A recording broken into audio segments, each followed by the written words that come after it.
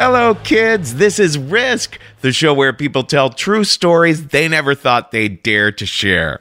I'm Kevin Allison, and every Thursday we release these special episodes that we're calling Classic Risk Singles. Each of these episodes features just one story from our earlier years. If you're new to Risk, you should know that the podcast can be very uncensored. This week, a story by Reid that he first shared on the podcast in February of 2012. Here's Reid now with a story we call The Mom Moment.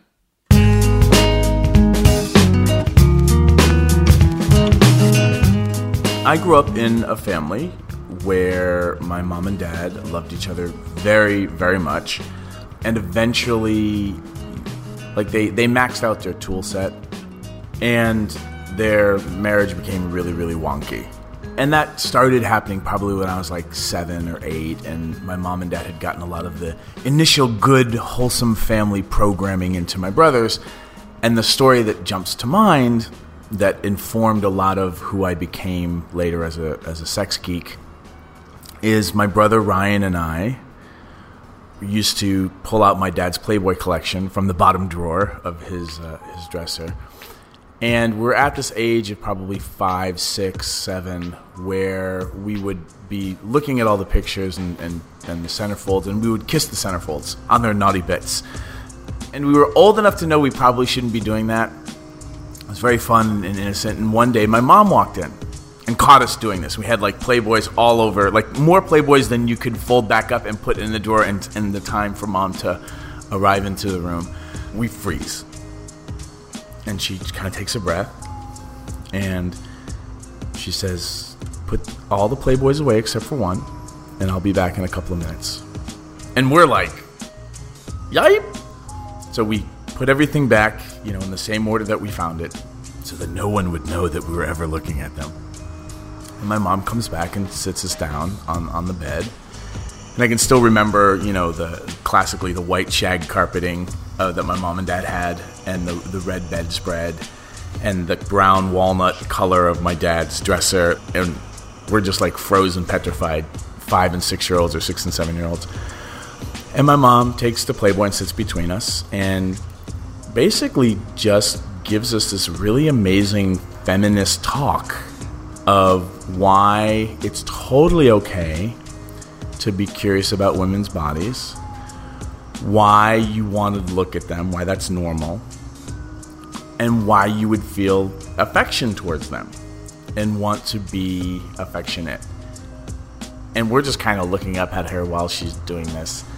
And she kind of walks us through, it's appropriate to kiss, it's appropriate to touch at certain ages, it's appropriate, at certain ages we'll want to pet, and then maybe even heavy petting. And I remember just sitting there being like, what does heavy petting mean?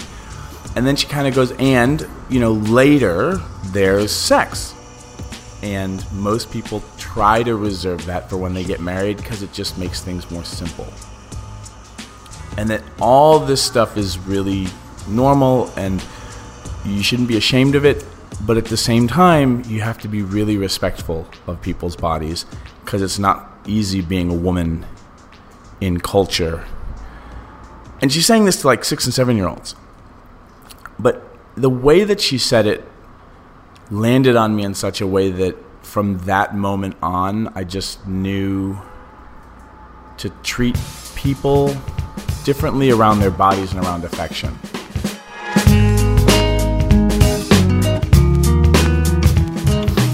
And so this would later set the course of my life in trying to figure out who I was in college, sexually, and in relationships. And where this becomes important is, of course, I would learn or deconstruct that I'm not monogamous. I fell in love with my high school sweetheart and gave my virginity to her. And then fell in love with somebody in one of my art classes in college and didn't know how to reconcile it. So my bright idea was, be respectful, tell the truth, don't hide it. And I was living off campus with a good friend of mine who was my karate instructor at the time. And I go, Bob, I'm like, I'm in love with this woman in my art class, and I'm still in love with my high school sweetheart. And Bob's like, well, what are you going to do? And I'm like, if they meet each other and see how awesome they are, this will make sense. And he looks at me and he kind of cocks his head to the side like a golden retriever who doesn't quite understand the word you just used. And he looks at me and goes, that is the worst fucking idea I've ever heard. But I'm like, no, this has to work. Fast forward a week later, I have them both in my bedroom. I introduce them, and they just sit there, and it is literally the worst idea I've ever had. It was just so gut-wrenchingly awkward as to be physically painful. Where this becomes important is it set the tone for later in my life when I would realize I'm not monogamous. And to always be truthful. To the extent that you can. We're humans. We will sometimes, freak out and lie. But that you need to clean that up. And that ultimately you should be dating your own species. Which is this idea that I will only date and sleep with people if they're polyamorous. And because I'm so slutty, if they're a slut. If I sleep with people who have their promiscuity handled, and that it's not about low self-esteem, but it's about something they pride themselves on, that this is how they express their lives, my relationships are so much easier.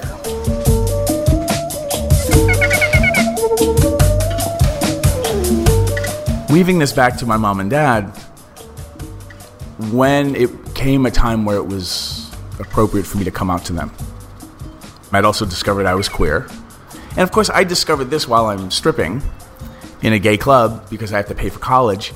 And it was also very interesting, the dynamics. And oh my God, like that person's gay? He doesn't look gay. And wow, like I guess I don't know what gay looks like. And, this is amazing. Like I feel very comfortable, and I guess I'm not homophobic. And I wonder how not homophobic I am. And it would eventually come to pass. I was stripping at a gay couple's birthday party. They were the gay couple in the cul-de-sac in the neighborhood with all the straight couples around it, and everyone felt so advanced because they were friends with the gay couple, in the cul-de-sac. Very, very sweet couple, and they hired me to come in and dance at the birthday party to strip. I, of course, do this great little dance number by the pool, and I'm like humping the diving board, and all the wives are just going cuckoo because it's very Chippendales, tongue-in-cheek. And so after my stripping routine, I'm hanging out with everybody and just chatting everybody up, loving meeting all these folks. And so the tequila comes out, and I start doing body shots with all the wives. And the couple that hired me, they think this is hilarious, because they know I'm straight, and so I'm making out with all the wives, and the husbands are fine with it because they think I'm gay. At the end of a certain point in the evening, they pay me for stripping, and then the non-birthday boy husband, very sweetly, he's like, listen, he goes, this has nothing to do with your stripping. Here's your money. Thank you so much. You can leave at any time.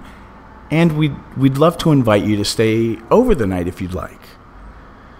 And please don't be offended. I'm sorry if I've overstepped my boundaries or if I'm not being professional. And I kind of looked at him and I was like, huh. Because I'd already had that epiphany of like, how not homophobic am I? And I'm like,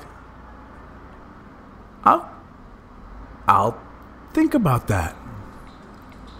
So at the end of the night, we say goodbye to all the neighbors. The wives are all had a great time making out with me.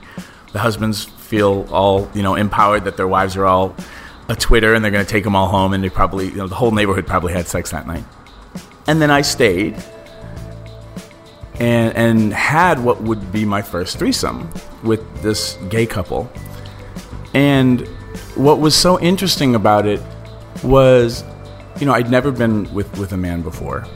And the whole time in my head, I'm like, wow, this is amazing. It doesn't occur to me that I'm bisexual or queer, nothing like that. I'm just like, this is fascinating.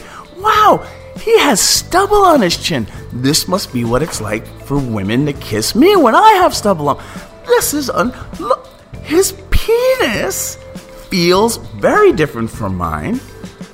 Well, this has to be because, well, I mean, I guess this makes sense because when I feel my own penis, I'm feeling my hand and my penis, but I'm feeling his penis, I'm just feeling my hand.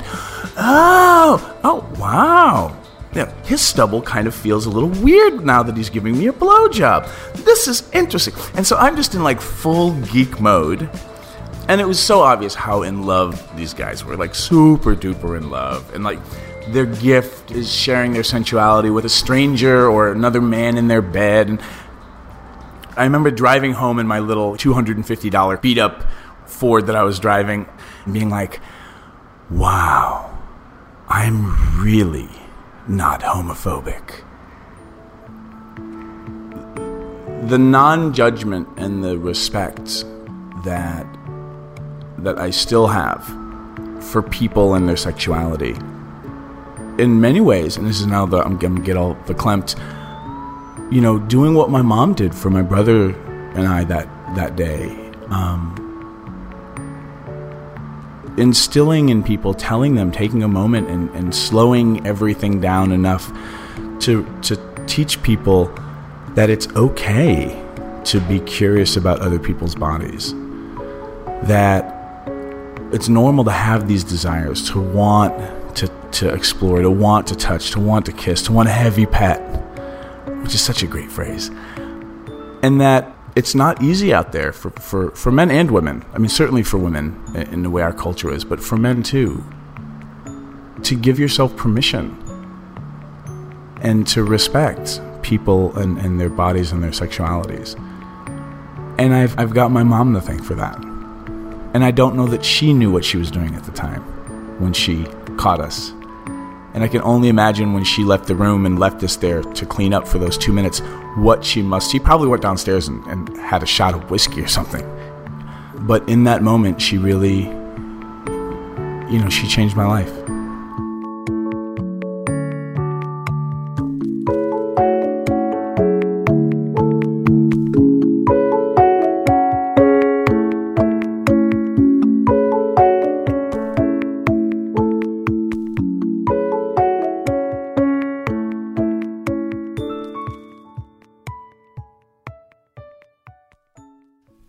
That is all for this week's Classic Risk Singles episode. Now, don't miss out on our regular full-length episodes. There's a brand new one every Tuesday. And everything you might want to know about us is at risk-show.com.